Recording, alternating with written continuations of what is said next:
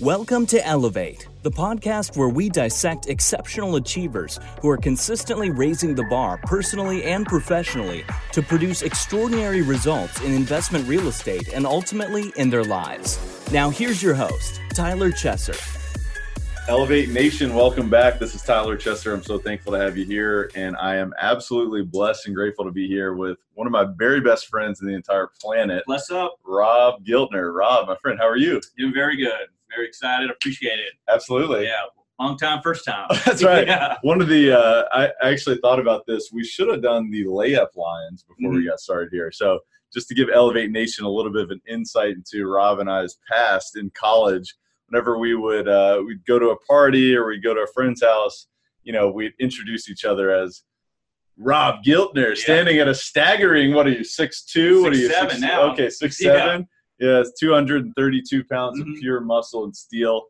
So that's just a little bit of insight here. We have a lot of fun, but this is going to be a little bit of a special edition of the podcast today because we're going to do a little bit of a longer form than we normally do, and we're going to try to go deep today.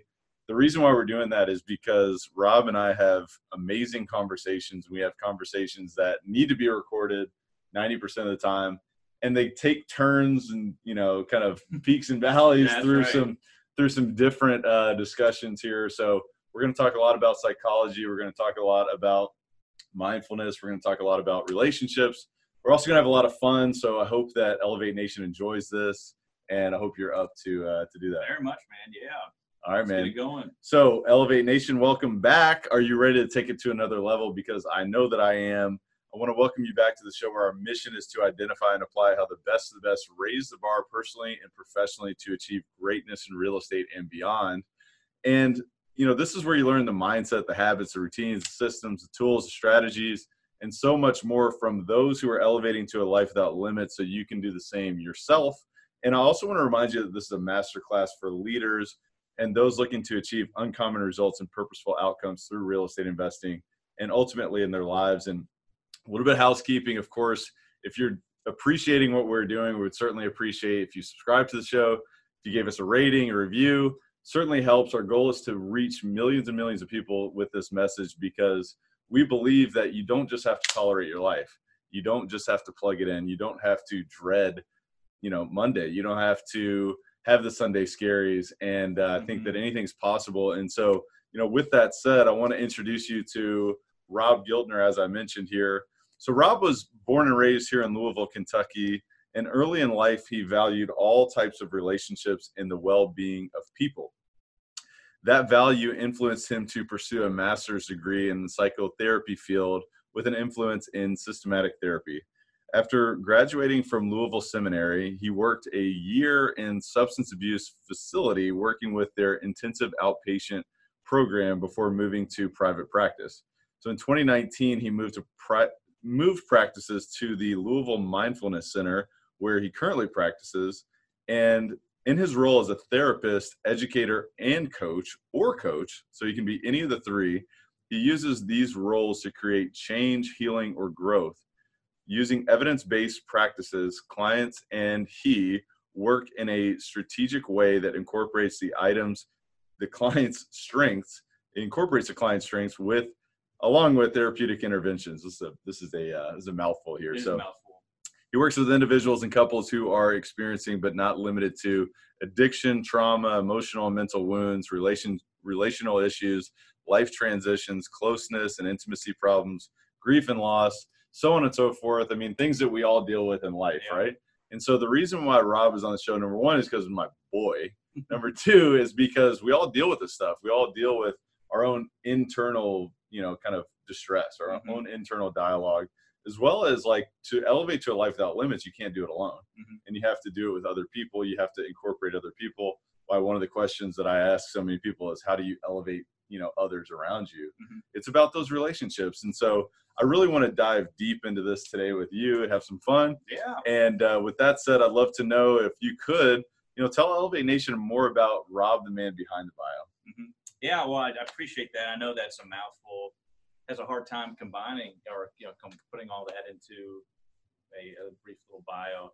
But I guess what I want Elevate Nation to know, and the type of work that I do, is I see individuals, families, and couples and adolescents, like it said on the bio, to help them be the best version of themselves. And sometimes that's through change. Sometimes that's through healing, because there's those emotional wounds.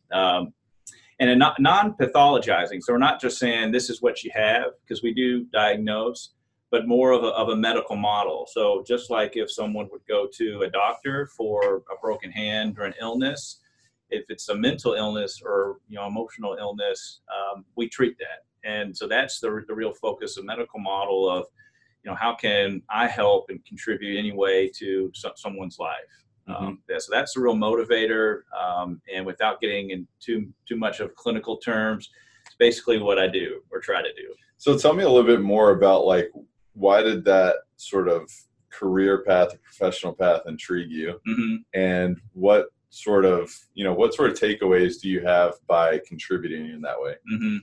Well, so relationships, which, we've talked about off air a little bit, is extremely important to me. I remember as a kid valuing that very much so, valuing the relationship I had with my parents, my friends and family.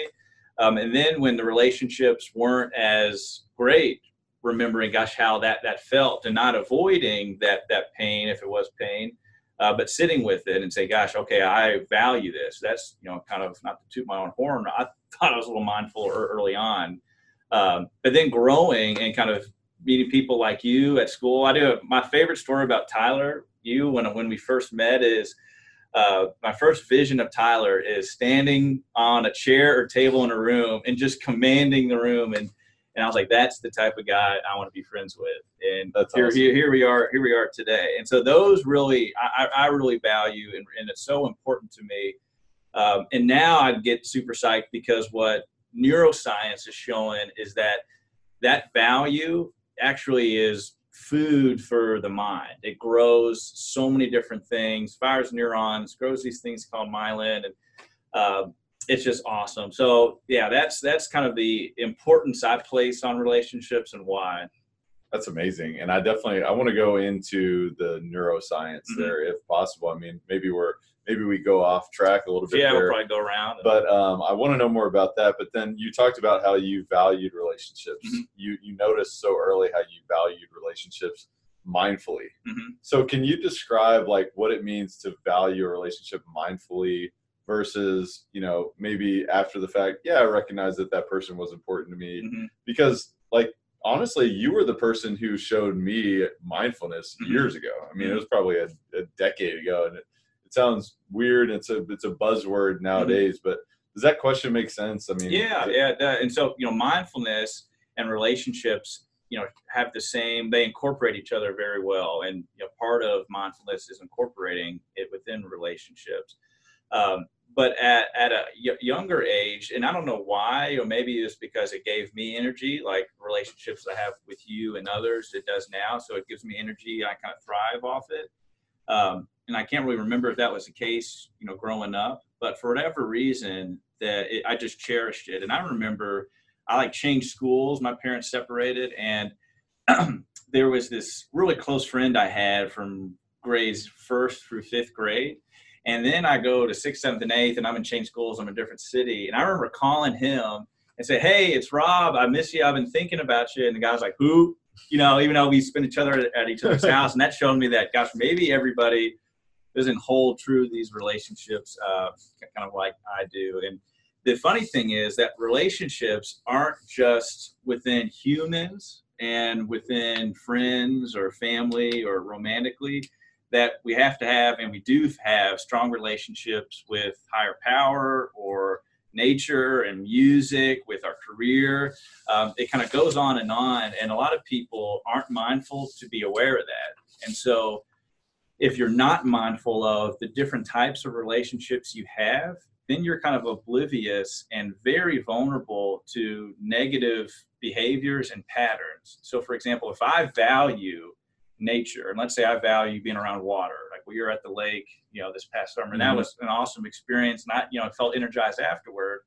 on top of vertigo. That boat. Yeah, exactly. But if I'm not aware, wait, you're still not shaking? Like, yeah, okay, wait. shaking, all right, scared so right 1 now. year later, I might be all right. So so if I wasn't aware that I have this strong relationship to water and I never go around it, I'm going to experience things that I would experience if your and I's relationship starts to get rocky. I'll miss you and I won't know why. Maybe then I'm sad, and then a secondary emotion maybe comes. I'm depressed or I'm angry and I don't know why. And a lot of people come to me in session to say, God, I don't know why I'm feeling this way. And we look back and maybe it is something from one of those relationships. And so that's where kind of mindfulness come in. And I know I'm giving you a mouthful, but the big mindfulness piece is a thing called mind mapping, which is basically emotional intelligence. So being mindful within a relationship is me trying to understand you and making a map of your mind. So what are you experiencing right now? What are you possibly thinking and feeling? And based off data you give me, then I just kind of keep making a trail, keep making a map. And that is empathy, basically. And if we don't do that, if we're not mindful of our partner or of our friend or wherever relationship we are, then it gets rocky and the relationship isn't as stable as we want it to be. And we know what happens when relationships aren't stable. Yeah. I mean, there's a lot there. And mind mapping to me is so fascinating because in my opinion, and you can tell me if I'm wrong from your, much more advanced perspective of this thought, is it's really all about perspective, right? Yeah. It's about, hey, what's going on in the other person's mind. Mm-hmm. I was talking to, a colleague of mine actually today about just writing emails. Mm-hmm. As simple as it is, it's like, you've got to think about, well, what is this person's perspective? Mm-hmm. How many other emails are they getting today? Mm-hmm. How many other texts are they getting today? Whatever it may be, calls, are they bombarded by other messages? Do they fully understand our perspective? Mm-hmm.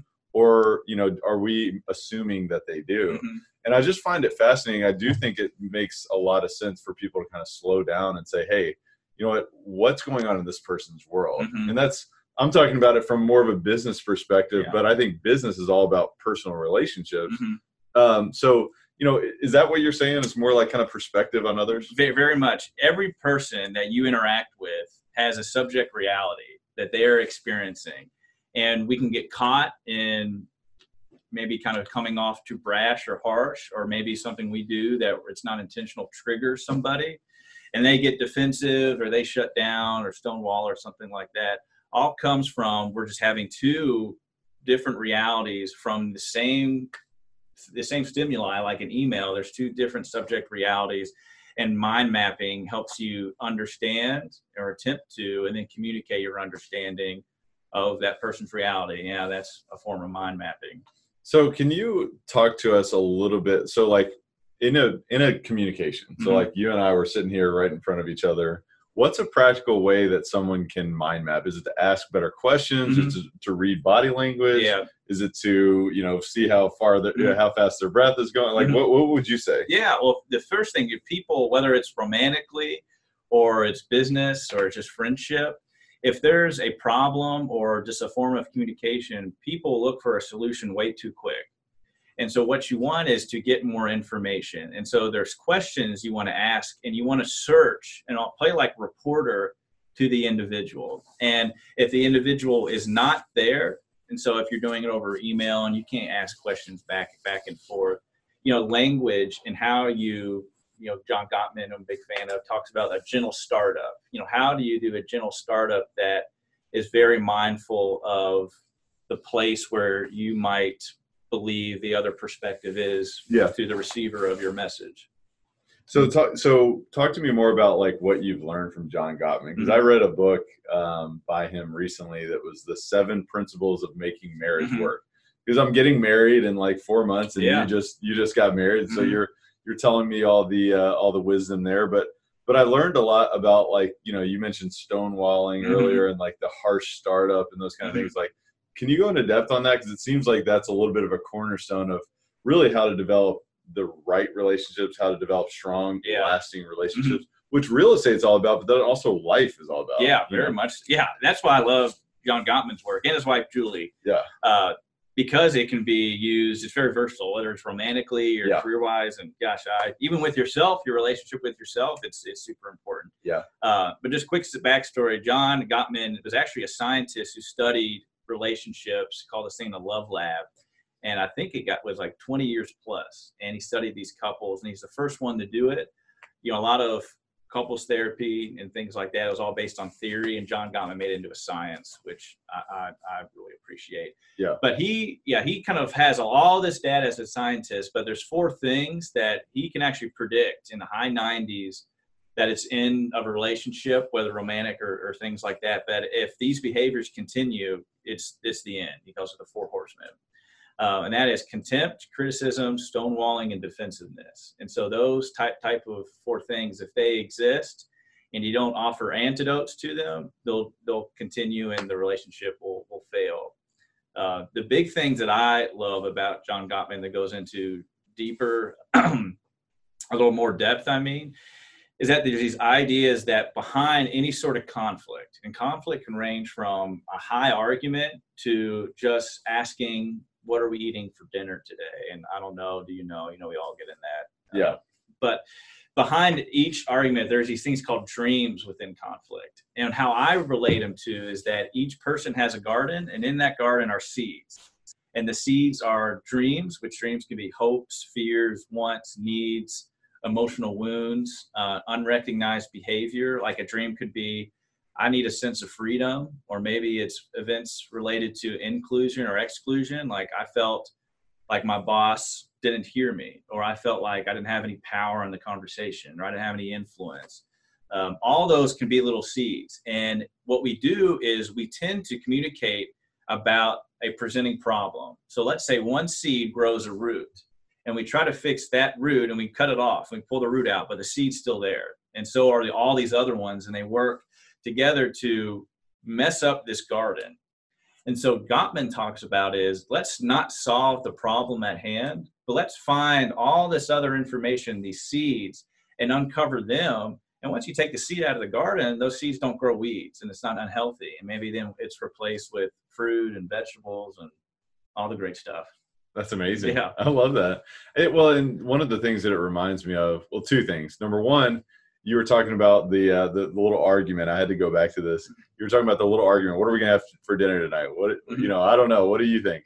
And I just want to make a mention real quick. Don't ever mess with Rob Giltner's dinner, because he loves to eat. And, you definitely share that. Big eaters. Yeah, he's a big eater. So don't give me to the White House. Don't let this this intellectual core really kind of mask the fact that this guy can throw down on some food. Yeah. All right. So that's number 1. But number 2, that's actually, that's it. And then thank you for tuning in today. See you next time. No, the biggest thing, actually, the fact that you said is really about the little things, right? That's one of the things that stood out to me, is like to develop a strong relationship with someone over time. It is about the little things. Yeah. So it's about turning to your partner, to your, whoever this is that you're building a relationship with. John Gottman talks about your primary relationship mostly, but it applies otherwise. Yeah. And, one of the things that I feel like I learned was, it's about the little things. It's about, hey, what's going on in your day today? What challenges are you dealing with? And then being aware of those things and like having that map of the other person's kind of life outside of just your relationship. Yeah. Sharing those experiences. I mean, what else would you say on that thought? I mean, is there anything else in terms of just building those kind of small, little details and sort of building that relationship that can stand the test of time and the challenges? Very much so. And he gives a concept called an emotional bank account, where you make deposits and withdrawals. And that bank account I use, whether it's relationship with an individual. So like Tyler, you have a relationship with Tyler, and I have a relationship with myself. And again, I keep saying this over and over, but could be used in any type of relationship. But that emotional bank account where you make deposits and withdrawals, and he talks about, through his research, there's a ratio of 5 deposits to 1 withdrawal. And those little moments where you can either turn toward, which you just talked about, or turn away, can be deposits, and those add up over time. And they add up in forms of, it builds trust.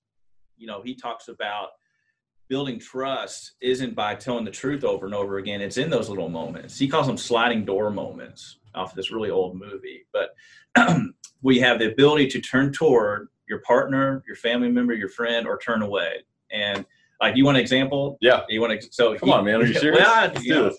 He gives a great example, and I'm going to steal it from him. Is that if my wife is in let's say the bathroom and the door's open, I could see her, and she has a tear in her eye. But let's say I'm reading a book and I'm really into it. It's the last chapter. It's, great information. I have an opportunity right there to turn toward her. And that is, hey, I'm going to mind map. Hey, what's going on? I know you had a hard day today. Are you okay? What are you feeling? What are you going through? Or I can act like I didn't see it and go read the book. And by turning toward, what that does is leave a little deposit to her that says, okay, Rob's going to be there for me. Mm-hmm. He's going to understand me. He's not going to have to ask him. I'm not going to have to ask him. Yeah. And so that builds trust. You're going to have my back. Those little moments are key. And another Gottman tool, he calls the masters of relationships do that versus the disasters. Mm-hmm. Yeah. And I mean, one of the reasons why I'm so fascinated by this is obviously I'm getting married soon. Mm-hmm. But a lot of people, they have this desire for the perfect relationship or whatever it may be. And it seems like that's, number one, that's not a realistic expectation. It's never going to be perfect. But then also to create a life where, anything is possible, I think it's, perhaps, something that you want to invest so much time and energy into, not only just because love is one of the greatest experiences of life. Maybe it is the greatest experience of life. But what else is everything worth if you're not going to have that? So, and also I think you can do so much more when you have a partner who supports you. Very much so. Yeah. Are you someone who is looking to seriously elevate your life this year? I mean, now, this year, 2020, because I want to let you know that I am currently opening up a few coaching spots for people like you who want to close the gap from where you are to where you want to be.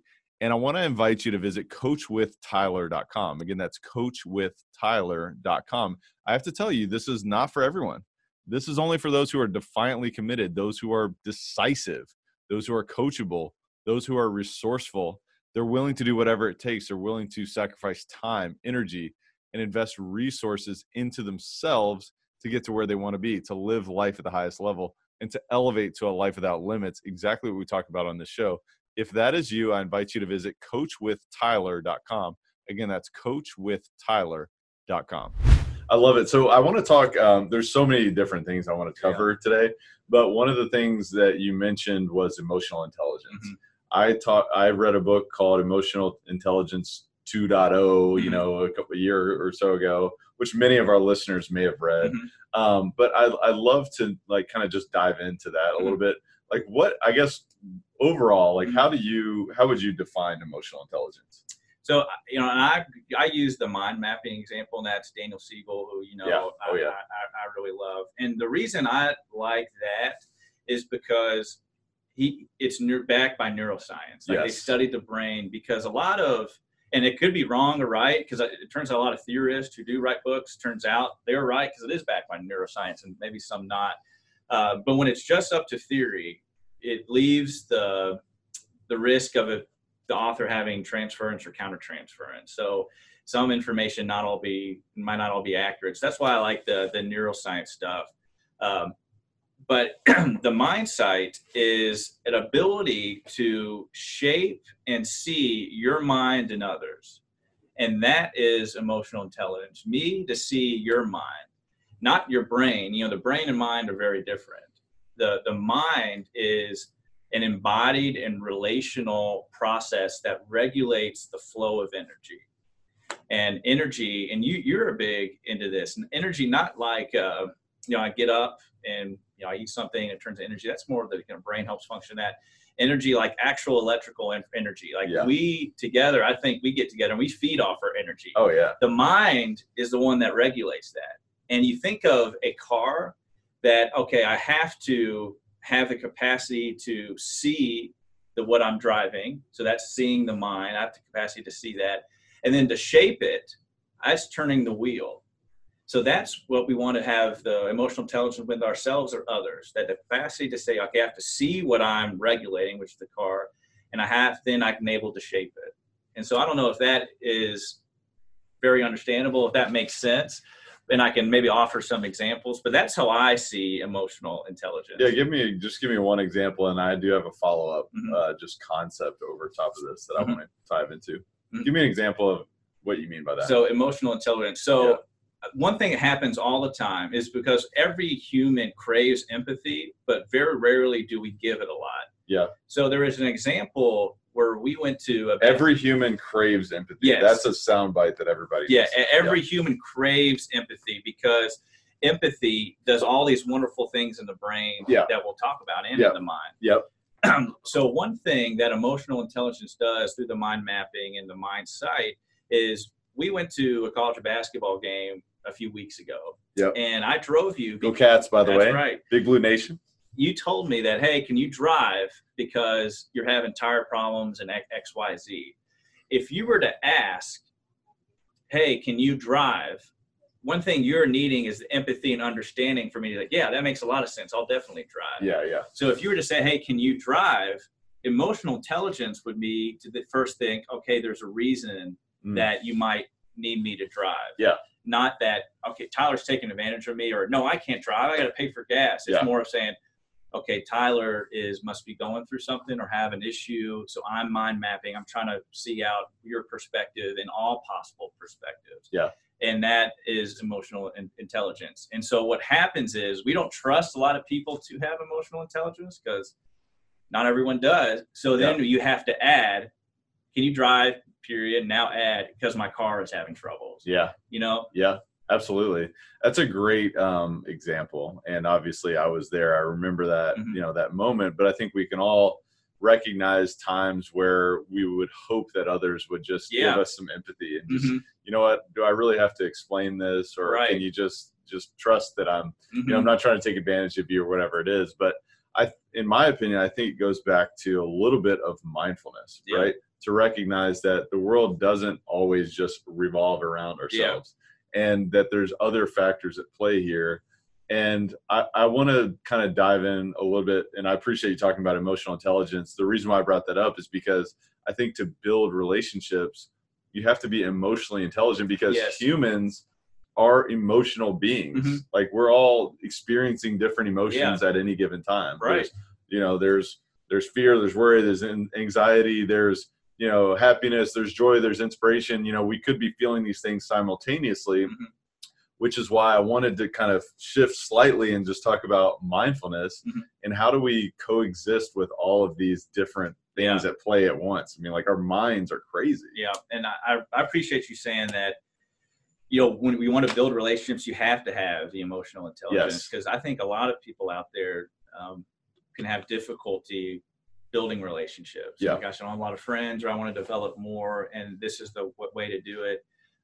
And Einstein, this is a whole mindfulness thing and the emotional intelligence piece, but Einstein talks about we have this delusion of separateness, so that we're all different from one each other, and mindfulness helps. With the mindfulness reflection helps dissolve that delusion. So we're actually connected. So because we crave empathy, then we have to all be connected. So if, I think of a community like Louisville, which we're in, when we're all connected and we're all seeing ourselves as connected, then we're more likely to be empathetic, and then we're more likely to have understanding. And then we build, things happen in the brain. We build resiliency as us individuals, but also as a community. And that's cool to think that emotional intelligence and mindfulness can build resiliency within a community. Dan Siegel also, and this is on mindfulness subject, he did this work at a concentration camp and found that these guards in this horrible concentration camps would mass murder.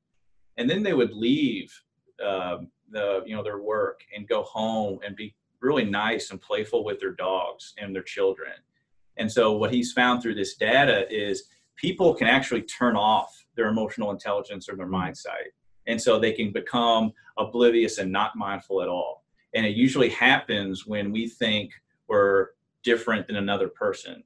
So it's easy to be mindful and be empathetic. And the brain has two circuits, one of the physical world and one of the mind type of world. And those circuits of compassion and kindness tick on because I mind map you, I'm mindful, mindful equals emotional intelligence, all that happens. But we can also turn it off when we think, I'm uncomfortable because I don't know this person, or if it's a different culture or religion, or we see it all the time in politics. Yeah. Yeah. One of the things that Daniel Siegel, Daniel Siegel, so he wrote a book called Mindsight, which Rob put me on, and I read it, and I was like, man, this is like one of the most amazing books I ever read. So I highly recommend that everybody takes a look at that book, as well as the other books that we've already mentioned. But one of the things that he talks about is that you can actually have, kind of multiple personalities, right? Or you can compartmentalize like certain, just ways of being in certain situations. Otherwise, I mean, can you talk a little bit about that? Yeah. So the same thing, it kind of is on the subject of how you can kind of turn it off and turn it on. Basically, your empathy and your emotional intelligence, which is scary. And again, all comes back to if I feel connected to some person or not. But the idea of, we have these like different parts within us, and it all comes out with comfortability, basically. So if I'm around you, I am one way, and I like myself around you. Yeah. But if I'm around maybe a toxic relationship, or abusive relationship, which is toxic, I have to be someone completely different. And the tricky thing is that if I don't have good mindsight, I see myself more as the uncomfortable emotion because it's more powerful. So I start not to like myself, and I start to, hate myself, see the negative, have the negative perspective. And then this conscious, in terms of the subconscious, starts to listen. So then, maybe I, am angry or depressed or have, a mental illness or something like that. Does that make sense? It does. Yeah. And I wanted to take it another step further because you're really speaking to me, because of the fact that there's so many people out there, obviously, right? We all deal with so many different types of people. You're talking about toxic relationships, and maybe even not even to that extreme, but we were talking earlier about energy and how, like, when you and I spend time together, like, we know it's going to be a great time. We're going to vibrate at a high level. Yeah. We're going to have great thoughts. We're going to be really creative in our thinking. And I'll speak for myself. I won't speak for you, but I like myself when I'm around you. Right. Because they're high energy and the vibrations are going. And got the positive vibrations. Yeah, exactly. Good vibes. But it's a real thing. And then there's other times where you spend time with people and you can really feel kind of the lower level energy. Right. And if you really want to get woo woo and is really corny on the stuff, and I go there for sure. But you can feel this kind of low level energy, and that connection is off, and you don't really vibrate higher, and you don't really have creative thoughts, and you don't get excited. And it's hard to build a relationship in that circumstance. Yeah. So, I mean, like, how do you not get caught in that downward spiral when I don't know if you know the answer to this, but like, I see this a lot where, like, man, if I'm with somebody who I'm like really like we're on the same wavelength, it's like, man, anything is possible. Yeah. And then there's other times where it's like, oh my gosh, it's like I'm trying to be mindful and recognize the fact that, you know what, this is happening, but you still get sucked into it. I mean, how does that? Is there any thoughts or tips that you would have for those types of circumstances? Yeah, and first, it's what works for someone might not work for another person, but as a broad scheme, there is a way to kind of go about it. So you're kind of saying, if someone, either toxic or more of a drain, so one person, the type of person might really drain me is very, very negative.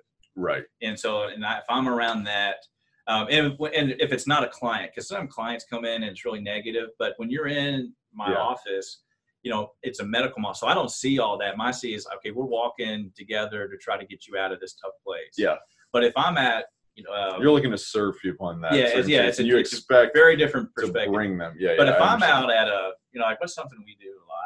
I mean, we were at a basketball game. Yeah. If I'm at a basketball, we were at a basketball game, and the people behind us, we're big Kentucky fans, but sometimes Kentucky fans can be crazy. Oh yeah. And so they're all saying all these negative stuff. Jeez. And let's say you weren't there because you kind of you helped me get some resiliency to that. Yep. But if I was there by myself, I would start getting codependent. And that is, I'm having loss of self because of these people's negativity. Yeah. So loss of self could be, maybe I lose sleep, but in that moment I didn't. So I lost the enjoyment of the game. So that's loss of self. So the way do you get that back is one, to protect yourself, build boundaries. But one is to be mindful of that it's happening. And the big thing with mindfulness is not to judge your emotions or not to judge your thoughts, just observe them. So, okay, I'm starting to feel negative from the negativity around me. And like I would if I was going to lean back and look at the clouds are just going right on by.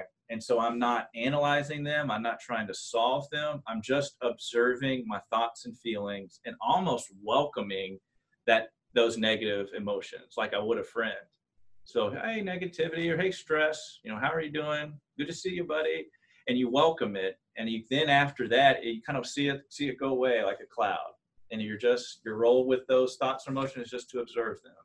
It's super powerful. I mean, it's like, it's like one of the most useful practices like on the planet. I mean, because how many times in your day do you get irritated, you get annoyed, or you get, frustrated, or you get, stressed, or whatever it may be. And it's like your emotions are really just trying to keep you alive. Yeah. They're trying to pass on the gene. Exactly. They're trying to support and help you. They're protecting you. Yeah. Even sadness, fear, all to protect you.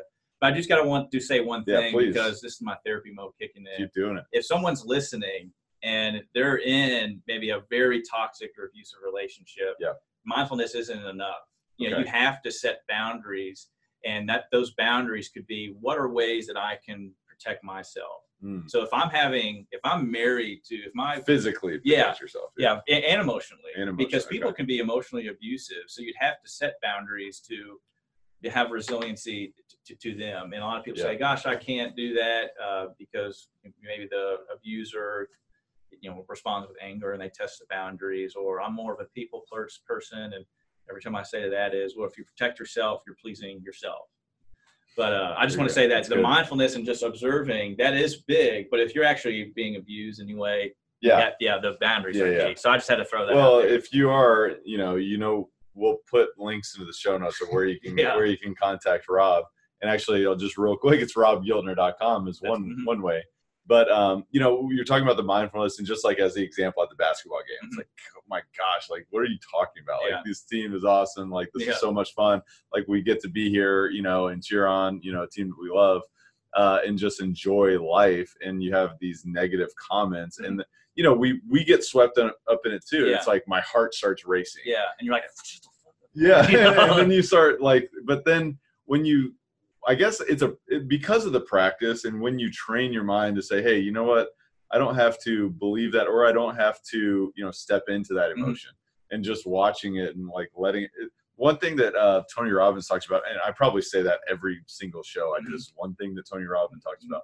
He says that emotion lasts 90 seconds. Each emotion lasts 90 seconds. Is that something that you've recognized as well? Or? Yeah, I don't know. It'd be 90 seconds because, actually it can be shorter or longer. But, that's a good point, because it depends on, obviously you can get festered into it and it can last longer. So let's say road rage is really bad, because that's something I remember so we went to school at U of L. And if anybody would come out and cause an inconvenience, you would lose it. I have a little bit of road rage. But I've driven you with you now, and that doesn't happen.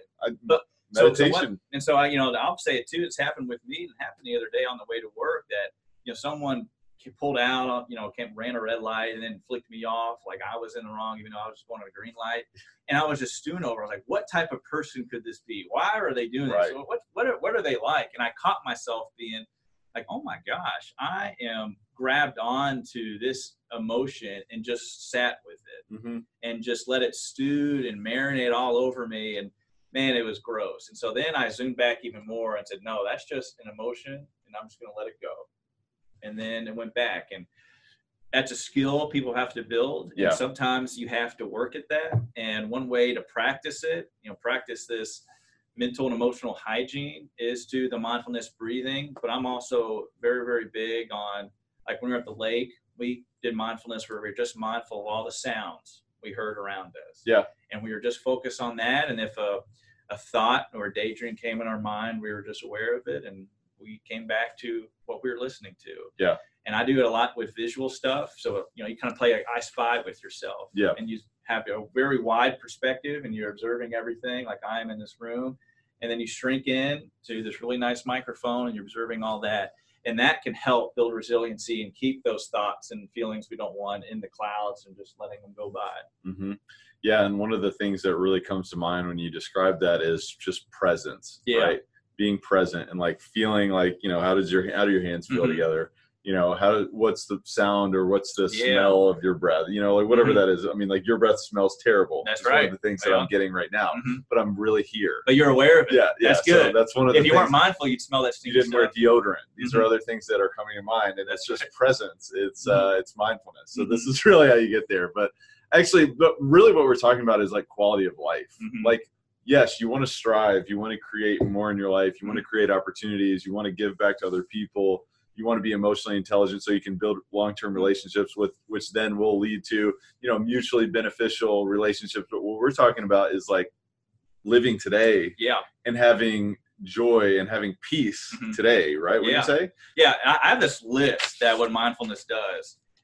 Bring it. And that what the daily hygiene, you know, we brush our teeth, and Dan Siegel calls it brain brushing. And that's the reflective practice of being aware of yourself and others.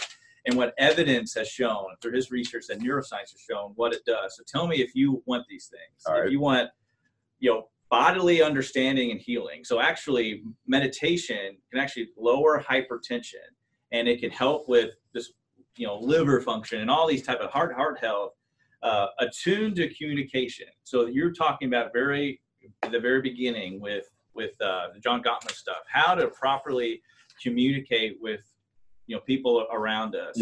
Emotional balance is key, and emotional regulation, because I want to feel joy when something good is happening, but I also want to feel sad at times because sad helps you heal, but I don't want to have the mood swings and emotional imbalance, because I think we can all picture a time when we've had some emotional imbalance.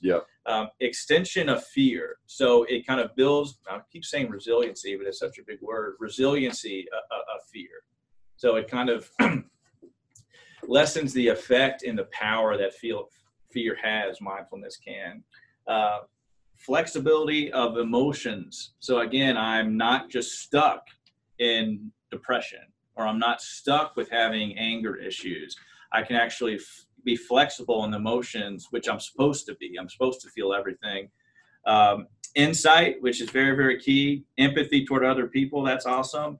Morality. So understanding that we're part of a larger whole. And happiness. All is proven that mindfulness can do. So just like the definition of the mind, it's an embodied and relational thing. So mindfulness helps the mind, the body, and our relationships. And what Dan Siegel then points out, within the brain, it grows amazing thing. It builds, you know, great, you know, neurons fire and wire together with mindfulness. You know, he has this hand model of the brain. So if here's the, you gotta be watching on YouTube for this one. Right hand. So my wrist is the spine, and the limbic part right here is the reptilian brain right here. And then there's a cortex come over, and those fingers right here are the prefrontal cortex, which handles all these things. And if you see, they touch everything. So it wraps around everything. And that's the part where we have the empathy. And what it does, where my fingernails are, it grows parts of the brain that allows us to be resilient, and allows us to have grit and strength, and allows us to be motivated to go through obstacles and not be stuck. So within the brain, mindfulness is shown to do those things. And it's just incredible. Especially with children, really, because children's brains grow so fast. That's one thing that I'm like super excited about having children in the future, is to teach them this. You know, from a young age. Can you imagine like having this type of understanding younger and then growing through your life with that? I mean, it'd be amazing. And kids need that, because when the kids go to preschool, they learn about empathy. Goes, oh, this is why I need to share. This is why I need to pick up. This is why. But then when they hit kindergarten, another Siegel thing talks about this, they're hit with the 3 R's: reading, writing, and arithmetic. And all. So writing starts with an R. Wow. I didn't know. Okay. All right. That's good. So did I say that right? What would I say? Reading? No, I say, what's the 3 R's in elementary school? Reading. Reading. I don't know. Rulers. Rulers. Gosh, I'm gonna come back. So rhombuses. Rhombuses. Reading, arithmetic, and there's another one. We'll figure it out. We'll get there. Writing sounds like an R. Yeah. R is silent. But what Siegel talks about is that you need to add on 3 R's, and that's reflection, resiliency, and relationship. Yeah, and that's wow. what kids really need on top of the other 3 R's. And kids need it because humans need it. Like Exactly. Adults need it. Like humans crave empathy. Yeah. Yeah. If you can plant these things into your subconscious mind, which is what kids do when they're learning anything, because their brain waves are slower, and you can implant that into, the deep parts of their, psyche, or their central nervous system, which is really, if you want to learn something lasting, like, it needs to come through your nervous system. Exactly. Which is why I always say, share this with someone else and teach someone else and help someone else understand it, because that's how you start to act it out, like your body starts to anchor it in. So anyway, I just wanted to make a mention. People are like, why are you talking about kids? And like, we all love kids, but it's like, we were all kids at one point, right? You're trying to build a better humanity. It's like, you have to start there. Yeah. When you say? Yeah, I would. And, there's one thing you pointed out that I just want to make sure is home's clear, is that being present with mindfulness. And so a lot of people think mindfulness is just clearing the mind, which is not it at all. It's being present and observing the mind. Observing. You are not the mind. Yeah. You are not your thoughts. Yeah. Your thoughts are just like weather clouds up there. And, a lot of them are, and you can't believe everything you think. Yeah. Some thoughts are great. Like, you're a wonderful leader, a great friend. Those are real thoughts. But what's not thoughts are the ones that might come in the middle of the night when we can't sleep. And those are just like weather clouds. That's one of the hardest things for people to like grasp, is like, you're not the mind, because like no one ever, I mean, I don't know about you, but I never heard about any of this stuff until I was like, just probably a few years ago. And when someone would say, you're not the mind, I'm like, what are you talking about? Like, that makes no sense. What would you say to those who maybe aren't familiar with this concept, or can't fully kind of step around to the fact that this is true, or this is the case?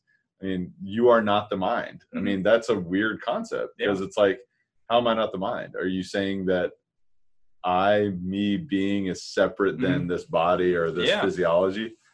It's interesting. I won't share names. We go deep on this one. It can go deep, because I just had a client I saw today, who's a 13-year-old boy who is now having thoughts of ending his life and what's death like, and very, depressed. Do my parents love me? Am I a failure? And he is given these thoughts by a friend, or they're just coming to him like, weather clouds just show up, weather thoughts, we'll call them. Yeah. And then he's believing them as true. So he's grabbing them, holding them, dissecting them. And after if you sit too long with it, it becomes your reality. So you start to believe them as fact. And that is where the mind kind of comes in. And then the mind, if you sit with it and believe this fact, comes filter into the subconscious. And if your subconscious believes it, it's, gets really dangerous. And then that's how some people, unfortunately, might make a plan to hurt themselves. Yeah. But he was like, gosh, the idea of this mind is very unique, and didn't understand it. And it's helpful to use, we call it CBT, which is cognitive behavioral therapy, which I'm not a huge fan on, but to introduce the mind, it's helpful. And it's the same thing that we're just talking about, that thoughts aren't all real, and we can't believe everything we think.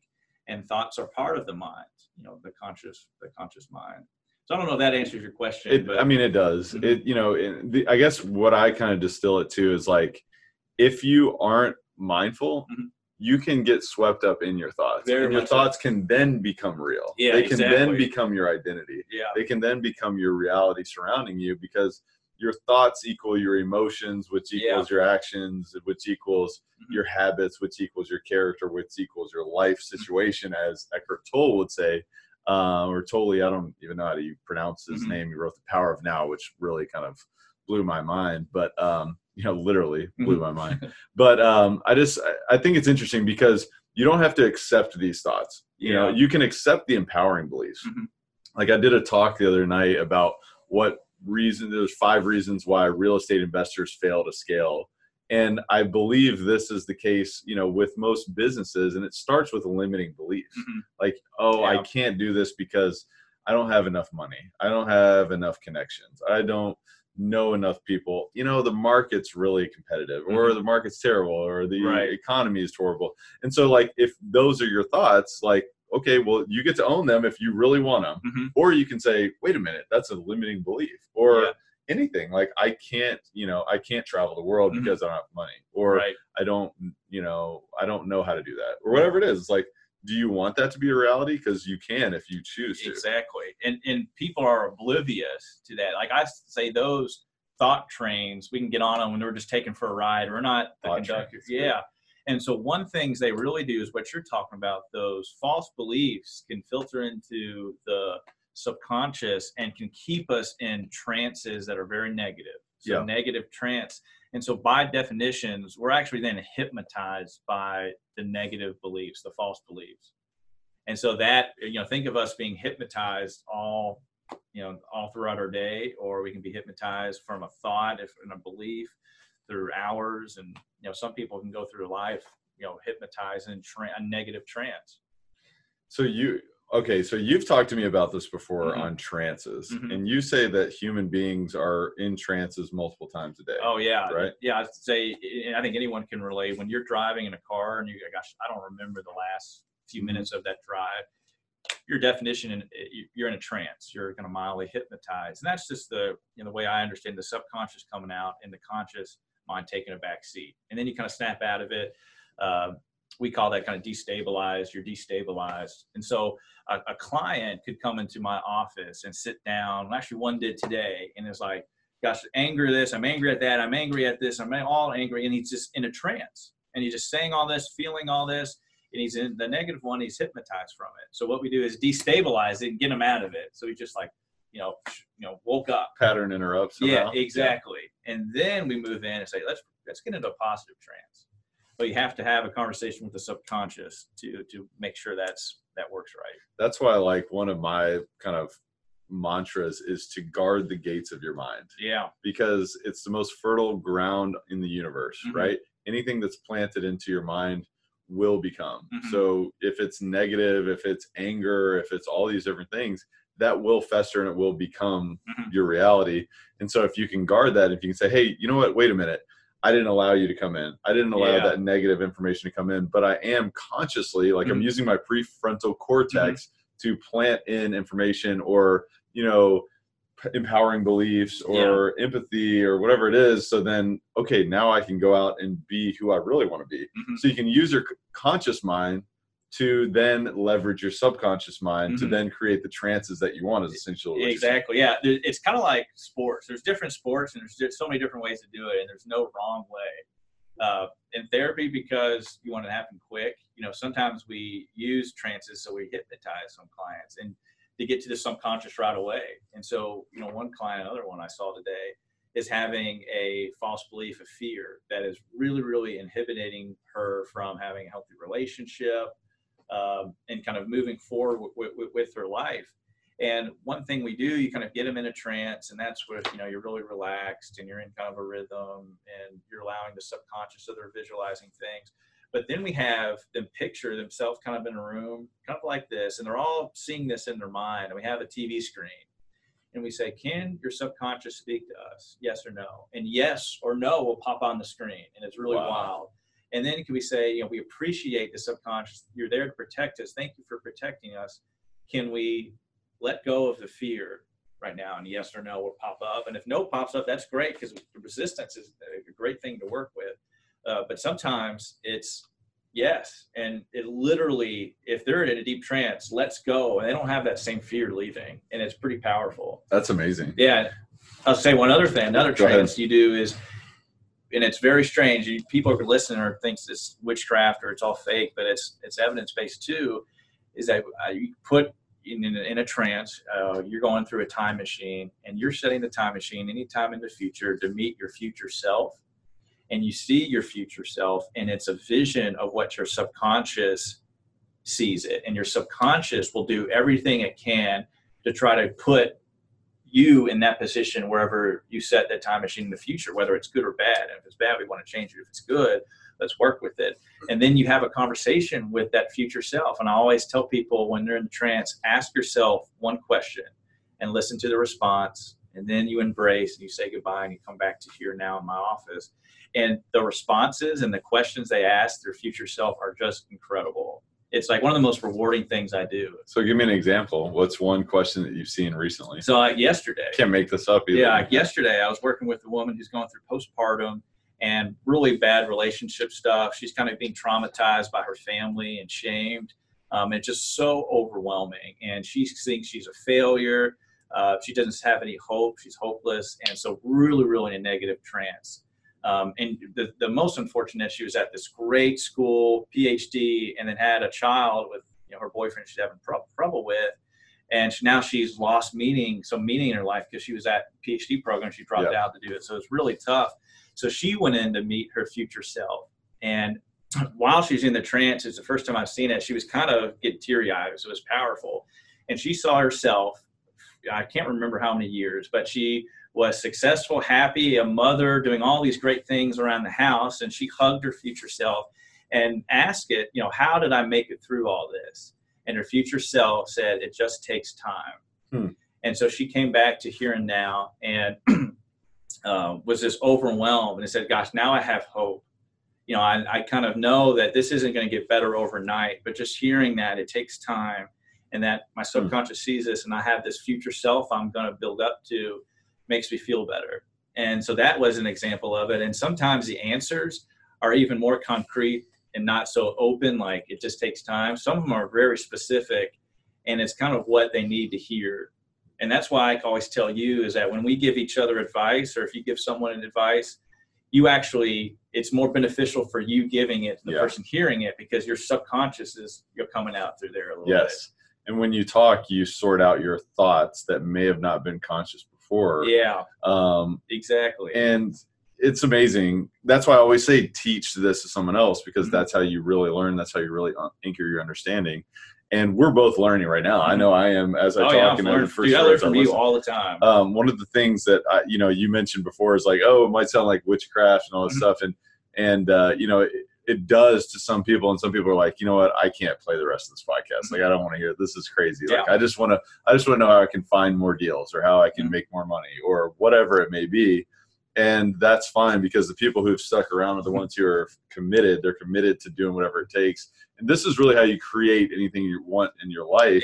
And there's science behind it. Like, I don't know if you've studied anything that Dr. Joe Dispenza has done, but he's a neuroscientist, and he talks about, like, literally there's the physiology behind, like, your subconscious mind, like the brain waves. Like, you're normally in the alpha brain, or it might be beta or whatever, brain waves. I'm more alpha, you're more beta. Yeah, well, I don't know about that. You're more the mud, you're more the run of the litter here. But anyway, so you're there normally. It's like your executive brain function. But if you can, get to a lower brainwave state, and you can go lower and lower and lower, you can really start to implant the things that you want, kind of within your own mindset. I'm probably getting into deep water with this, great.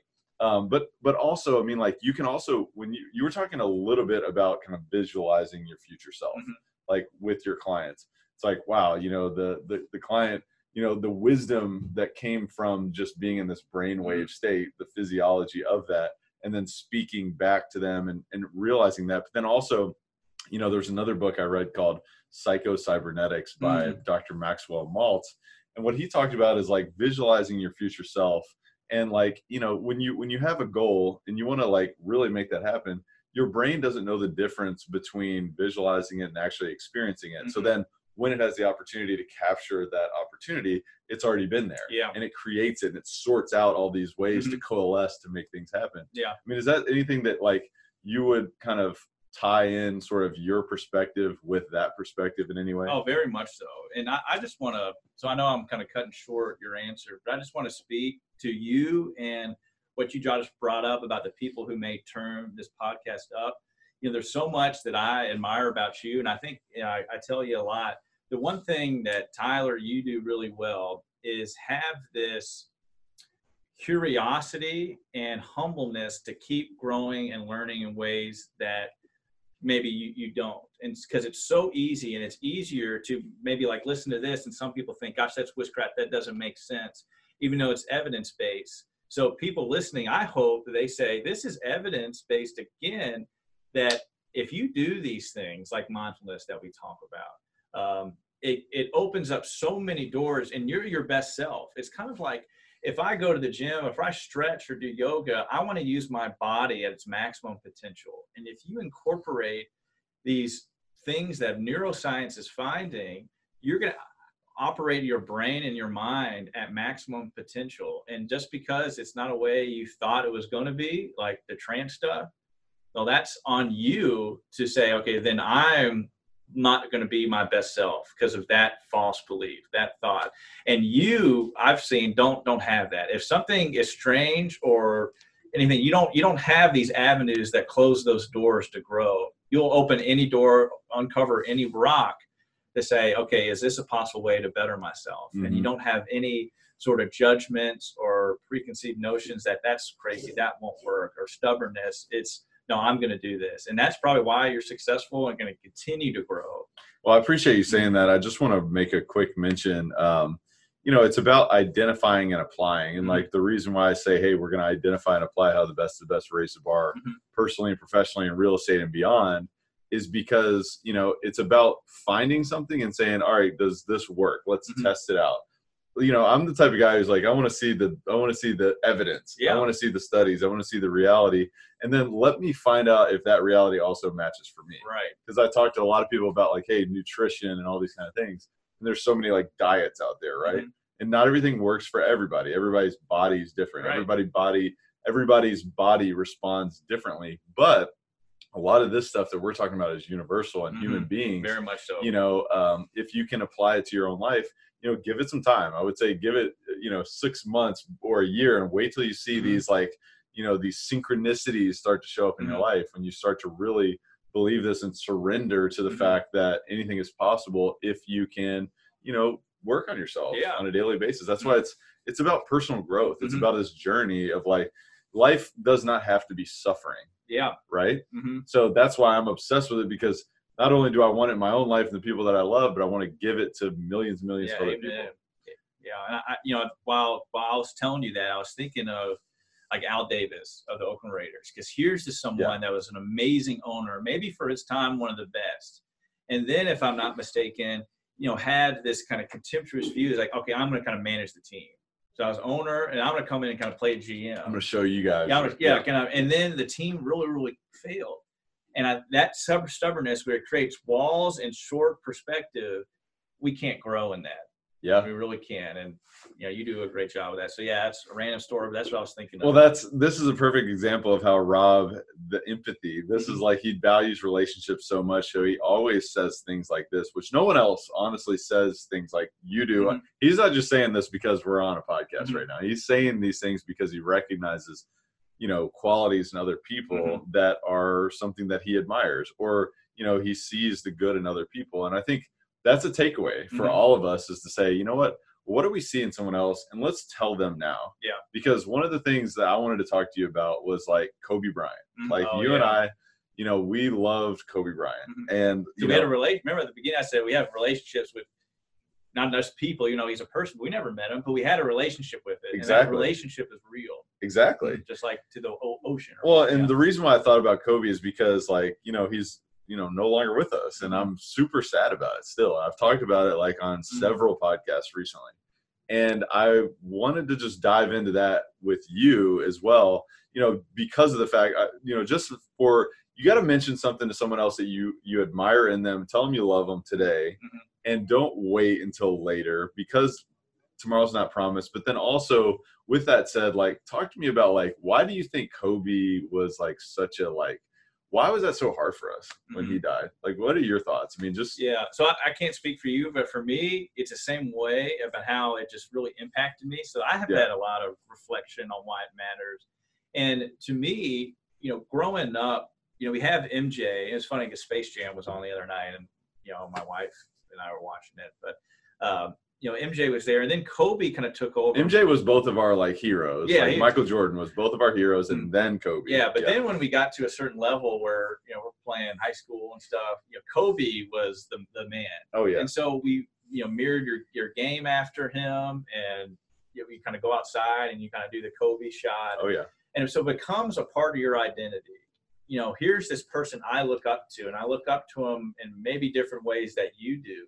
And that maybe everybody has their different way they look up to Kobe Bryant, but it comes a part of my identity. This is a little bit who I am. Kobe is someone I see and I visualize and I want to kind of mimic. And he just, whether it's in basketball, but he has that Mamba mentality that just you could use in school or work or whatever. And you just see how successful he is and the grit he has. And so that comes a part of you, and it's like stamped on the back of my mind. Mm-hmm. And so here's that person I don't know, but have a relationship with, and then it's gone. And so then you're like, oh my gosh. And because so part of your identity, maybe a very small piece, goes away with it or dies. Yeah. Or you feel that loss or you feel that weight. And so that's what I think. But what do you think? I mean, I thought it was like one of the things that really came to mind for me was that, it felt like a little bit of my kind of coming to age, Mm-hmm. Died a little bit during that. And Yeah. it was like, Yeah. it wasn't something that I was consciously aware of. Mm-hmm. But when it happened, it took me a lot. It was a lot of grief, really. I had to go through a lot of grief about this. And like you said, I never met the guy. Never, we watched him play in person, which was, I was literally talking about it the day before he died, that it was still the most amazing thing I've ever seen in my entire life. How many did he drop? He dropped 39 points. I mean, it was amazing. And it was just like another night, the Yeah. star amongst stars. I mean, we were in the Staples Center and, every star, that you can imagine was there.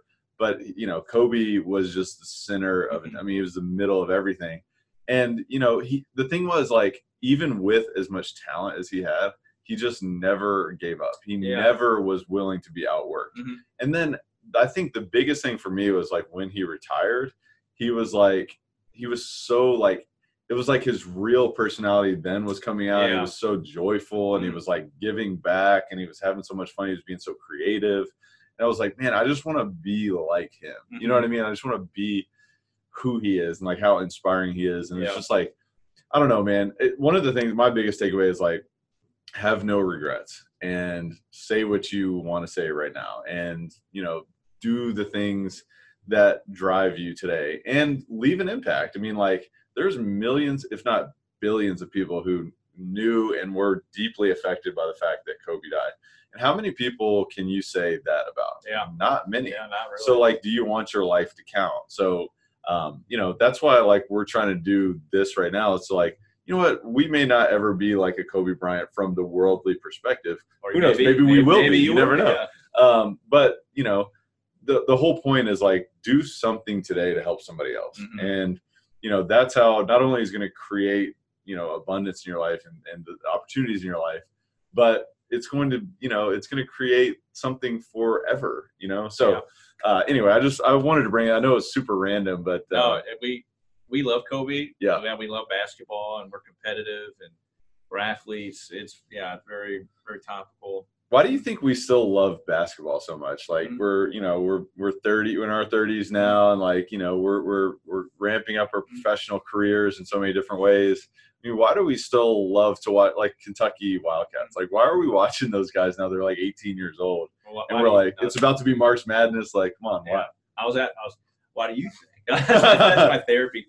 But anyway, so why would I think? It's part of an identity. I think it's the same way. A lot of people say Kentucky basketball is a religion, but it's the same way. It's a meaning-making system. Yeah, it's a way to connect us. And remember that our brains and our minds, we need connectivity.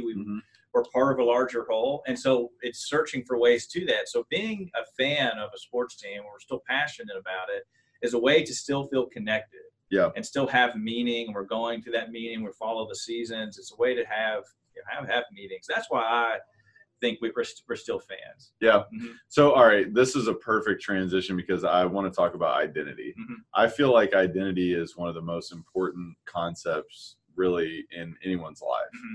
It's what identity do you hold? And it's we were talking about earlier, is the beliefs that you listen to in your mind. Do you hold on to them or do you let them pass like the clouds? Right. So, I mean, do you agree with that? Is identity, I mean, and how also if the identity is, I'm angry all the time and nothing ever goes my way, or, work hard, it's no pain, no gain, do you have to own that forever? Is it a hard process to change your identity, or what's your opinion? Yeah, I think, part of being mindful is reflecting. And so where did my identity come from? Was my identity partly given to me by somebody else? So a lot of people grow up thinking, my parents always told me that, I was a failure. And so do I think my identity as a failure come from my parents, or where does it come from? So there's a reflective aspect to it. But I do think identity changes and is flexible, just like how Mindsight says you have to regulate and understand, and then you can shape the mind. The mind can be shaped and is always kind of growing and expanding. So with that, you can have a different identity. Well, what do you think? Well, I wanted to follow up on one piece of that, because you mentioned how your identity is really shaped from your childhood and your upbringing, and your environment there. So, and can be shaped on other external factors as we go. Could you shed a little bit more light on that? Like, what is there a point in time where your identity is more shaped more than others, or is it a collection of your life experiences that's constantly evolving? Yeah. So from an attachment lens, you get into Freud stuff, but the attachment you have with a mother and a father or both creates an identity, a healthy one within a child. And so I keep saying resiliency, and it's a big word, but the biggest thing that builds resiliency is that do I have strong personal close relationships, especially with mother and father. And there's this really cool experience. So from infancy. It begins. Yeah. And in that feeling of that attachment never goes away. All the inner child, the inner child that craves attachment never really goes away. So the identity is key. But there's this video that I really recommend people watch.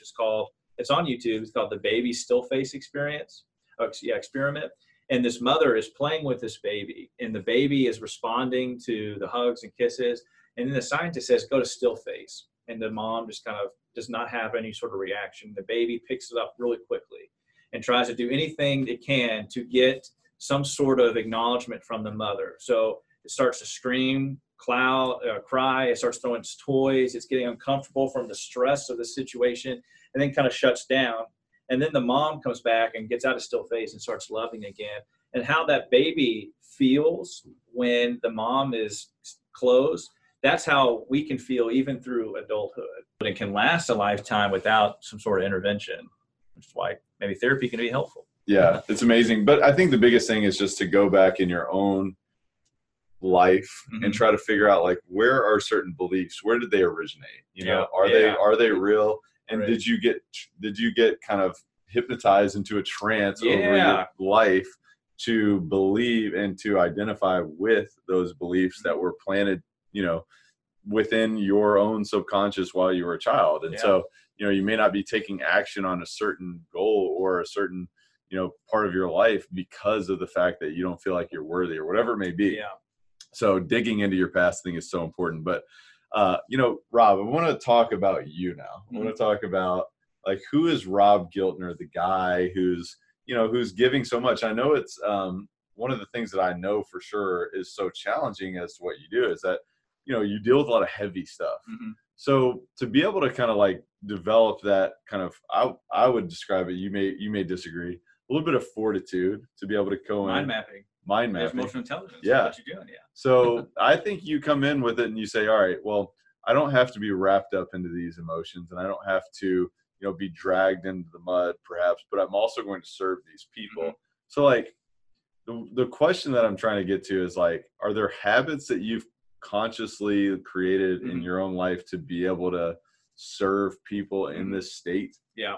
And first I'd say it's easy not to be like the doing, but to stay in that place of sitting with all the heaviness, because someone told me that a therapist, you kind of see the worst in people, and that's partly true, but the other part is you see the best in people too, because whether it's couples where you see high conflict and negativity to healing and love, or healing and love just individually and change, that is when the best comes out. And that right there, like, energizes me so much, and I love it and crave it. So you're like the outcome, the outcome is worth going through that. Yeah. Or like the growth and growth. And as a therapist, you're empathetic and you're sitting with the pain, and maybe sometimes, holding it for the client. But it's done in a sense of, I know this is going to heal and change and grow. So it's like gives you dad strength. Or I'm gonna lift this car up with my son because whatever happens, I don't know. But yeah, so that is one thing that makes it very, very easy. But some things that I do to make sure I don't go home with that baggage is have some sort of retainer. So how can I create a way that I retain things at the office? And so one thing that I do immediately when I get home is change clothes and actually feel the weight of all the clients' pain, stressors, whatever it is, go away. And my wife will say, if I keep my clothes on, I'm kind of in a trance and just sitting with all the stew of the client stuff. And she can tell a difference in my behavior. And she'll go, oh, you got to go change clothes. I'm like, yeah, you're right. And I come down and I'm a new person. So in some way, how can you retain or have something to either keep it at the office or keep two separate worlds separate? That's really interesting. Like you almost compartmentalize that type of your life. Yeah. By just the physiological, like what's on your body. Yeah, exactly. And I think really maybe you can relate to this, is that someone who might only see me on the weekends and say, you're a therapist? I could never believe that.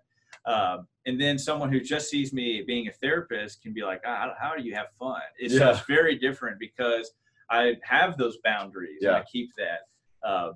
And that's key. So maybe it is, like you said, compartmentalizing a little bit. Mm-hmm. What's the most worthwhile investment you've made in yourself over the past few years? The most worthwhile is into the people around me, like you. Yeah, and it doesn't even have to be money. I mean, I'm saying to maintain friendships and relationships. Again, maybe not just with people, but maybe with nature and maybe with water, maybe with a higher power, maybe with music, all those type of things to maintain those relationships. Because other people and other things, those relationships hold me up. And time is an investment. You can spend time, building clients and seeing clients, spend time doing notes, spend time with you. And that is my biggest investment. Yeah. And it gets harder as we go because, life gets crazy, but that's because you're a part of who I've become. And so are all these other different figures that I have. Mm-hmm. And without that, then I wouldn't be here right now. Definitely wouldn't be on the Elevate podcast. But I mean, these are all great reminders for us all, is like while we're striving, while we're creating, while we're, doing whatever it takes to develop the appropriate identity or become the greatest version of ourselves, or, develop our own emotional intelligence, our own compassion, for ourselves, but while also remembering, hey, who else has really supported me? Who else has really, believed in me? And who else do I have fun with? Like that's one thing, like you always remind me of. It's like, what, we have to have fun too. We gotta play. Yeah. We're still, we have the inner child. I know that's a cliche, but we have to play. Yeah. And I think we play well. No, we do play well. We do play well. But what type of play? I mean, what other play is important in your life? Mm-hmm. That's a good question. So I think, being goofy and laughing and being silly feels good. It does. And some people take themselves too seriously, but maybe it's not a type of play, but it's something that I incorporate. And I hope that people listening work to incorporate. It's another investment. It's just engaging in compassion, and compassion for yourself and compassion for those around us, because we are all connected. And the brain craves that compassion, and it craves the empathy when receiving it. So that's another kind of big investment. But I know that's not a play. But what are ways? I'm curious to know which ways you play. Well, some of the ways that I play are by hanging out with you, for sure. Because we, here's the thing: like we can have these deep conversations and these like profound, like world changing, which we believe could be world changing type of thoughts, and like I truly believe that in my soul, that the stuff that we talk about is. But then at the same time, like we can totally go like the other end of the spectrum and just like be ridiculous. And sometimes like you just need that outlet. Yeah. And like I appreciate that. And just bouncing around. I mean, honestly, like I don't think I have enough fun in my life right now. I need to do more. I think we all do. Yeah. Yeah. So like so if we were to brainstorm and say what other fun things could we do in our life, what would that be? I think it'd be different for everybody. Because maybe what's fun for me, Like I'm not. I love traveling. Yeah, traveling is a big Yeah. one. You know, someone may be listening and think, "Gosh, I love playing like some video game," and I don't think that's not our feel. But Honestly, just sorry to cut you off. I have fun in these type of Yeah. conversations. Mhm. Like this to me is like really fun. Yeah. Like this is honestly one of the most fun things I do. So anyway. yeah, and I think we're both competitive, so doing things that it's like a competition is fun. Oh, and yeah. some people, hey, that's not for them, and That's we're gonna true. have compassion and say, yeah, that's okay if you Mhm. don't. But we have competition. I think it's fun to have competition with yourself, and Competition with yourself. That's a good one. Mhm. That's one that I think actually like that's why I love personal growth is because it's not against anybody else. Like Yeah. I'm not trying to. I was talking to somebody else today about this. Is like social media. You're comparing yourself Yeah. to everyone else, yeah, terrible. and that is a dangerous game to play. Very much. But the most empowering game, in my opinion, is to just be better than you were yesterday. Yeah. And just try to improve. And you know what? There's days where you're going to slide back. You're going to fall back. You're not going to be perfect in every way. But I love the competitiveness with yourself. Yeah, You know what I mean? I had someone I really respected told me to tell me this week that, or to share the negative effects of competition, and there Oh, wow. are. So there's Yeah. unhealthy competition and competition, but she just shared the unhealthy, and it's true. You know, it can create fear, it can create this terrible relationship with failure because we have to have a good relationship with failure. But the whole time she was thinking about saying these negative effects, I'm thinking of the positive things that competition can do. Yeah. Because sometimes competition can create a trigger for people who competition has traumatized them. Yeah. Yeah. And so it can be bad or good, but I think we're talking about the good that competition can do. And yes, with the self, if you're competitive with yourself, but also doing it in a gentle, compassionate way, I think you have a higher ceiling than those who don't.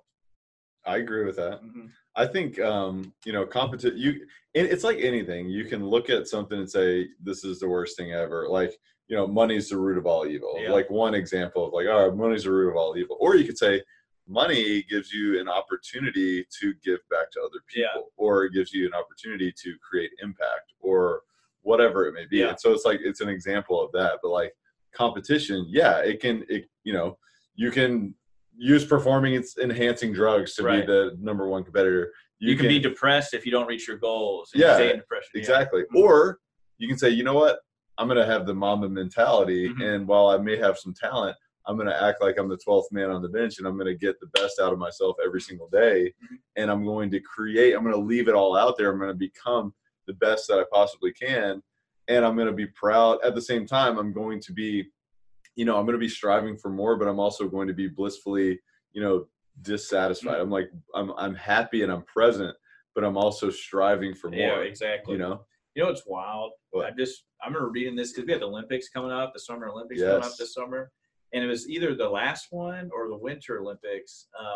Say that Olympic athletes go through real bad depression after the Olympics, Mhm. and it's just wild because here's your whole meaning-making system. You're building up to this one thing, and then it's over, and it's like, well, what now? And I have a client. I work with some athletes sometimes. I have a client who's that happens to him after these type of meets. And it's just wild. So that maybe is a negative thing. Well, that's actually a great reminder of the fact that like there's also professionals like in business or anything. Mm-hmm. Whether you're competing in business or you're competing in sports or so many other capacities. When you do accomplish your goal, I've seen other people become depressed because it's like, wait, I've been working for this for so long and now I got it and this is it. That's Mm-hmm. all there is. So like, number one, there's a spiritual aspect to business that you have to connect with before you become that person. Number two, you always have to have another goal. You always have to have something else to strive for, because I think the process is, 90% of what you want. It's like becoming more and like going through the challenges and overcoming. It's like, that's really what it's all about. Yeah. And creating meaning from that rather than just the outcome is so important. But that's a really, I mean, you see that a lot with the depression. Well, I think people look at you and say like, okay, you're talking about the becoming more, and maybe it's competitions, maybe it's not, but what would you say has kind of lit the fire for you to accomplish all that you have and to keep going? That's a good question. I definitely, first of all, I've not achieved nearly that much. So I appreciate you kind of you should celebrate it. framing the audience in that way. But no, for sure. I'm definitely, it's like I said, I'm blissfully dissatisfied, but I still want to become more. And I don't know, the question is what drives me, I guess. Yeah. Okay. What lights the fire? What's the fuel? Because I think everyone has ideas. Yeah. I can start this company. I can write this book. I can do this. I can do a podcast. But very few actually follow through. Yeah. Well, I asked this question to somebody recently, and they were actually on my podcast, and I said, "What's the driving force behind what you do?" And I asked it at times, and this individual said, fear, really. Wow. And I thought it was really interesting. It was not expected, but it was fear of the potential of lack of resources. And I do think that drives a lot of people. Yeah. I think that a lot of people are driven by, the thorn, so to speak. And I've been there for sure. I've been driven by, the fear of the negative consequences of not taking action, of, not paying my bills or whatever it is. But what I've tried to do, and I've done this through conscious effort and through mentors and other resources and books, is like, I want to be driven by inspiration more than anything. And so that's why, like, the theme of Elevate is to, help millions of people elevate to a life without limits. Because I was in the corporate world before, and I was having to plug it in every single day. And I have great memories of things that I learned and people that I met through that process. But I also recognize that it was a little bit of a life kind of muffling sort of, endeavor. I feel like I had to sit there and if you left before 5 o'clock, you were extremely frowned upon. Yeah. And if you didn't stay until, 6:15, it was like, hey man, you left pretty early. Yeah. It's like, okay, well, I have other life too. Yeah. And I just felt like it was more so time in the saddle than effectiveness. Yeah. And so that really drove me to say, hey, is this all there is? And if this is all there is, first of all, that's depressing. But number two is I don't think this is all that there is. So then I was driven to say, all right, well, what's the other answer for me? Yeah. And then once I found it, I'm like, all right, everybody else needs to know about this, because this is not the only way. You don't have to just live this life where you're totally depressed and you have a couple beers in your driveway every night. You're all right, well, got to go to bed, got to do the same thing tomorrow. It's man, we're not meant for that. You know what I mean? Not. So that's what I'm driven for. And I've put it outside of myself. I don't just want money or whatever it is. I want to bring everybody else with me. So I don't know if that answers your question, but that's why I do what I do. So appreciate you interviewing on my show. Yeah. You can tell I drank the Kool-Aid here. So got the Rob Giltner. Well, if you ever need a guest, like the host, if you're on vacation, we can do that. Yeah, we can do that. That'd be cool. That'd be cool. So talk to me about, what are you working on now? I mean, what are your intentions now? I know obviously you're impacting so many people with your, with the therapy practice and, so on and so forth. Yeah. What are some big things you're excited about now? So it's funny because when I first started this, when I got my master's, I'm like, gosh, if I can just help one person, that would be it. And then you help one person and you're like, all right, that's great. How do I do more? Yeah. So okay, gosh, if I could just get a full caseload and see, this many clients a week, gosh, that would just be great, because I just want to create change or heal, these type of people. And now it's all right, how do I reach a larger audience? So I'm now kind of trying to cook up things like that. I'm not as, you have such a great podcast. That's just not me. So I'm looking at other avenues to do that. So one might be writing. I have this concepts I'm kind of working on developing, and it's called Mind Food. So brain food, everyone talks about that, but Mind Food incorporates how the mind craves empathy, and not just from our relationships, but ourself too, and incorporate some of the neuroscience stuff. So I really want to expand on that and help educate people on the importance of it, because I think as we move in a direction where our culture and society is, empathy is becoming less and less. And actually there was this study I read about in school that college students today are, I think it was between 30 or 40 less empathetic than they are now. And a lot of it can be used through social media and phones and technology. I don't want to sound like, oh man, like get off my yard. But you think of a text, like an I'm sorry text this author talked about. If I hurt your feelings in person, I see you might get teary-eyed, you might be upset, and my empathy comes in. You get teary-eyed. Yeah. And you're a big baby. I am a big baby. Hey, it's good to cry. We should cry. I hope you're not shaming. Wow. Thank you for tuning in. All right. but my empathy kicks in, or your empathy kicks in. Through a phone, we don't see those nonverbals, or we don't get that data. So we can just say, oh, I'm sorry, put the phone down and go on with their day, so that empathy is not developed. So my hope is to reverse that, because I don't know, one thing that's crazy on like Twitter, I think we're both on, is now we're in this political race and how nasty everyone is on each other's sides. And so like, political and Democrat, and if you just don't agree and everyone just votes with the party and they think oh, you're just dumb because you don't believe what I believe. That is just creates less. Nobody aligns with every single less and policy. less empathy.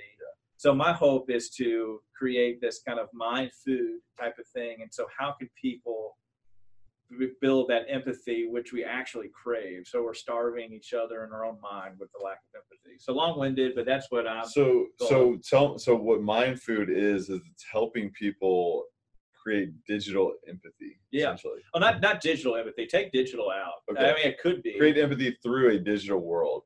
So nothing that really relates to digital. It could be. Okay. The digital is just an example of how we're starving our minds. Got it. So the mind needs food. Yeah. The food is kind of empathy. Okay. I love that. Yeah, it really does. And that's something that we'll definitely have a big takeaway from this conversation today is, you have to be empathetic towards yourself and towards others to really live a life that, is something that you can be proud of. Yeah. So just think, there's 3 R's with the mindset, reflection, relationships, and resiliency. Relationships. What is it? Reflection, relationships, and resiliency. Love it. Okay. Why is personal growth important to you?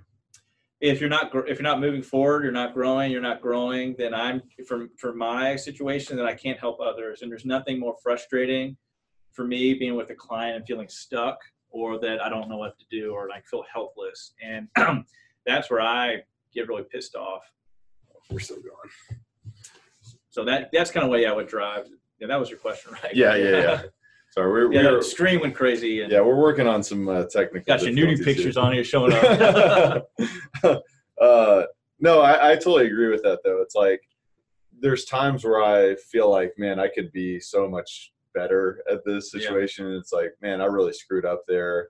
And it does drive me, from a little bit of that lack, but then also it's like I have to remember, all right, don't worry about it. Everybody has to start somewhere in whatever capacity it is. So let's work towards that inspiration and visualize, hey, well, you know what? The next time I'm in that situation, I'm going to be able to serve my client in a better perspective or whatever it is. I mean, so anyway, I just wanted to stack on top of what you mentioned there for personal growth. So what would you say overall? And again, I asked this to someone else and they mentioned fear, but I'd love to know what's the driving force behind what you do? So I think it's love and care, because I know how energized I get from being around you and being around all the relationships I have, and I want that for people. And so that is the thing that inspires or motivates me the most, because when I see people, like whether it's something very obvious, like a couple who their marriage is not fulfilling or the relationship is not fulfilling, that motivates me because I know what a good relationship does for me. And I want that for them. And I'm like, gosh, please, can you, I hope you get that. And that's that love for them. I don't know if it's love as a word. I guess, well, what would you call it? I would say it's love. So yeah, sure. Love. I would say it's love. Yeah. I mean, like emotional intelligence is recognizing that someone else has the same desires in their life or similar desires. And they just want to be happy. They just want to be, fulfilled. They want to grow. And like what Tony Robbins talks about is like the 6 human needs, right? Certainty, uncertainty, love and connection, growth, whatever. And I'm missing 2. I can't think of them off the top of my head right now, but I've been talking for 6 hours. Yeah, exactly. we all have these needs. And so what I'm hearing you say is that that other people have it within them, the capacity to do that, but they're just missing some information, some tactics, some emotions, some physiology, abilities. some neurology. Yeah. That's what I want to talk. One thing that Gottman stuff points out is that love is not just a feeling, it's an ability.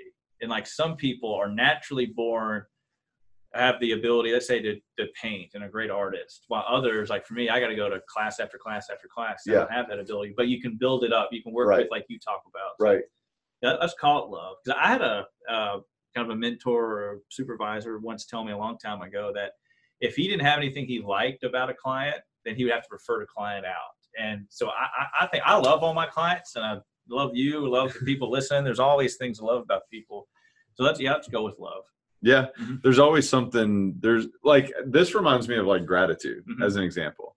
There's always something to be grateful for, and there's always a good quality within you, even if you don't recognize it. Like within someone else, it's like, man, the guy who flicked you off, right? It's like, I'm sure that guy is not that much of a jerk. Like, I'm sure he's not always just hating on people, right? Maybe. I mean, maybe I don't know. He could have a personality disorder, which he is always that way, but there's still passion for it. There's pain there that's brought out on you, but that was brought out from someone else. That, you know, where did that stem from? Was it Adam and Eve when they ate the wrong apple? From Tyler who bullied him as a maybe. No, I've always. You're a good boy. But no, it just reminds me of the gratitude thing, because like once you start to recognize like one good thing, it's like, oh well, yeah, like it's nice that we have a roof over our head right now, and man, you know what? It's kind of nice we have carpet in here. It's not like hard on our feet. It's really nice carpet. Nice that we have clothes. It's nice that we have technology to communicate to other people. We have water to drink, and then you start. It's like, you know what, Rob? He's not a very good-looking guy, but he's nice. Voice for radio. What's it? Looks for radio. You have looks for radio. Yeah. Oh my God. So, is there any other questions you want to ask me, or you want to go through before we go into our rapid fire section? Let's see. So, when you look at your relationships, let's say the concept of not just people, your relationships with career, the things that give you energy, how would you grade how you are manifesting those relationships? So like from a scale of 1 to 10? Or any scale or grade you want. And maybe this is too much information for them. No, I mean, honestly, one of the things that I've done in the past is like the Wheel of Life. And so if anybody's familiar with the Wheel of Life, it's, so picture like a circle, right? And you have all these different spokes on the circle. And one of the spokes kind of like branches out to like a triangle. If you're watching on YouTube, you can see the triangle here. And then you've got like another triangle, and it goes all the way around to a wheel. Like a pie chart? Yeah, it's like a pie chart. And it's like all these different, it's like a pizza pie, right? Yeah. And you can see them all, they're all cut up. And so you have, Say pizza? So, if you can't tell, we're getting hungry at this point. No, so yeah, we didn't bring any pizza in for you, Rob. Rob would throw down on about 3 or 4 pies right now. I can see it. I can literally see it in his eyes. See it?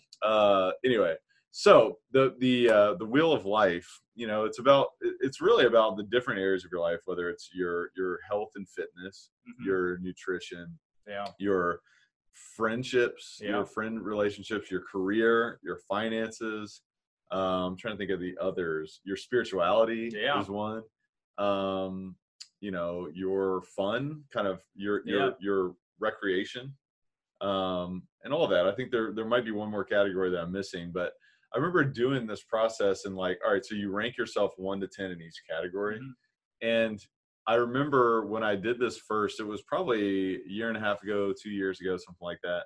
And I went through this process and I ranked myself high on, you know, my career and my finances and, you know, some of those things. And also like, for the most part, like my health and fitness, but then like my nutrition needed work. Like I was like, you know, probably like a 5 or 6 out of 10. And then like my personal friendships needed work. Like, cause I was like spending so much time in my career that I was sacrificing that. And so like the way that it kind of shook out was that like, there were some areas that were really high, like I would be like an 8 or a 9 or a 7. And then there was others that were really low. And like at the time, like my spirituality was fairly low.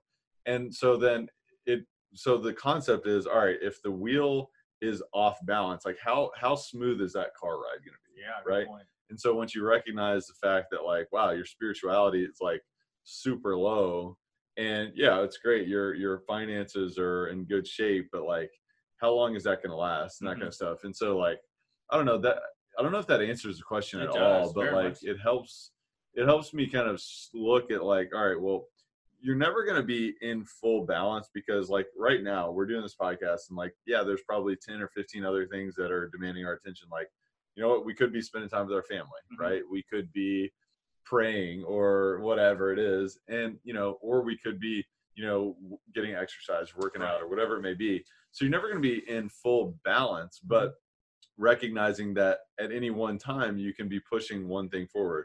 You can be present with this relationship, or you can be whatever it may be. So like, that was a good illustration for me on relationships with different areas of my life.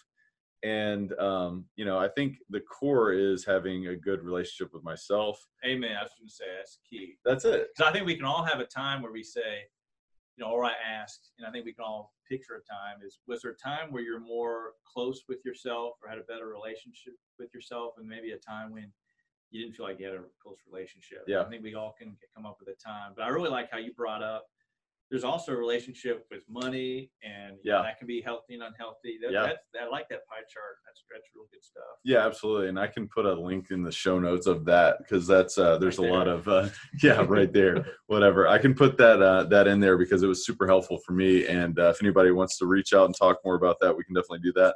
But it's important to think about all of these things, and this is really how you create the life that you want now, as well as what you want in the future, and how you create, you know, something for other people. And so, you know, with that said, I want to do our lightning fire round. It's our rapid fire. Fire it up. It is the rare air questionnaire, because most people gave up. Most people, you know, their mind told them that they were something and they believed it, and they said, forget it. I'm never going to be anything more than, you know, just what my mind tells me I am. They weren't able to separate from that. But we didn't. We continue to push through. And we also continue to inspire others that the reality is they don't have to do that either. They can actually join us at the top of this peak, and we can go to the next one. So that's the whole point behind this. But if you were to say, you know, we've talked about a lot of John Gottman's work, a lot of Daniel Siegel's work, Siegel's work, and others. Would you point to one or two books that you've read that have been super impactful for you? Gosh, there's been so many. So the most important thing are the authors. And coming back is that it's, you know, I love the science, whether it's neuroscience or how, you know, the Gottmans point out with their love lab. So anything that is backed by science, I really appreciate. Mindsight, which we already talked about, the Siegel book, is a great introductory way. He also has another book that's for mindfulness, the Mindful Therapist, but it can be used not just for therapy. Gottmans are super helpful. I'm actually rereading this book now just because we asked. It's the 8-week mindfulness handbook to cope with stress, and I forgot the title somewhere in here. It's in there. Yeah. But you can just search 8-week mindfulness thing, you'll find it. I mean, a book that you turned me on to several years ago was like my introduction to mindfulness was Mindfulness for Beginners by John Kabat-Zinn. So if anybody wants to, you know, get a more of a deep understanding of mindfulness from a very baseline perspective, I would recommend that. And that was a book that Rob recommended to me, and he's recommended many others, but definitely appreciate you sharing that. So we've talked about obviously so many things today, and I'd love to know if there was one thing that you could point to in terms of how you elevate your life on a daily basis, what would that be? Elevate my life on a daily basis. Through meditation, mindfulness, showing gratitude and compassion to myself, the things I do, and things around me that are living, maybe non-living. Love that. That's not an easy one there too, right? It's like even non-living, like how do you do that?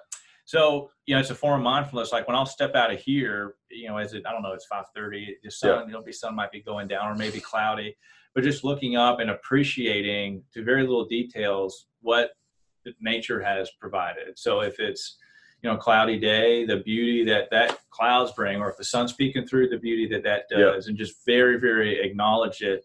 if I wasn't mindful, or maybe before I started doing this, I would just walk outside, be oblivious, get into my car, drive home, and I wouldn't have any of that gratitude for the non-living things. And we actually learn through this stuff.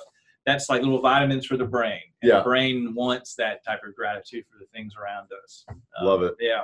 So beyond what you do as a professional, what's the biggest way that you elevate others around you? Gosh, so outside of being a therapist? Yeah. So, wow. That's a tough one. That is a tough one. I mean, come on, dude. It's not going to be easy. No, because it's easy to answer that question and say, yeah, well, I do therapy with them. I charge them ungodly. I mean, this guy's ridiculous. So one thing, I guess you kind of already mentioned, I like being the cheerleader because I can see good in you and our friends. Where there's a lot to see, and help build that up and kind of be the cheerleader. So I kind of can get the skirt on and the pom poms and elevate people that way. I love that question in particular because we can all like implement that into our own life. Mm-hmm. Like, okay, you're naturally great at that. You're naturally at recognizing the skills and the talents and like unique abilities in other people, but like we can all develop that, and I think it's really cool. It's really admirable what you do with that. And so hopefully I'm practicing that right now. Yeah. So any parting thoughts or words of wisdom for Elevate Nation? Yeah. And this is just biased because what I do, but there's a lot of negative for some, especially men, thoughts on therapy, but therapists and therapy means there's something wrong with us. It can be like if I have an illness, I go to the doctor, it can, but we can use it as we use the gym. Mm-hmm. So we kind of have the mental and emotional muscle we're working on.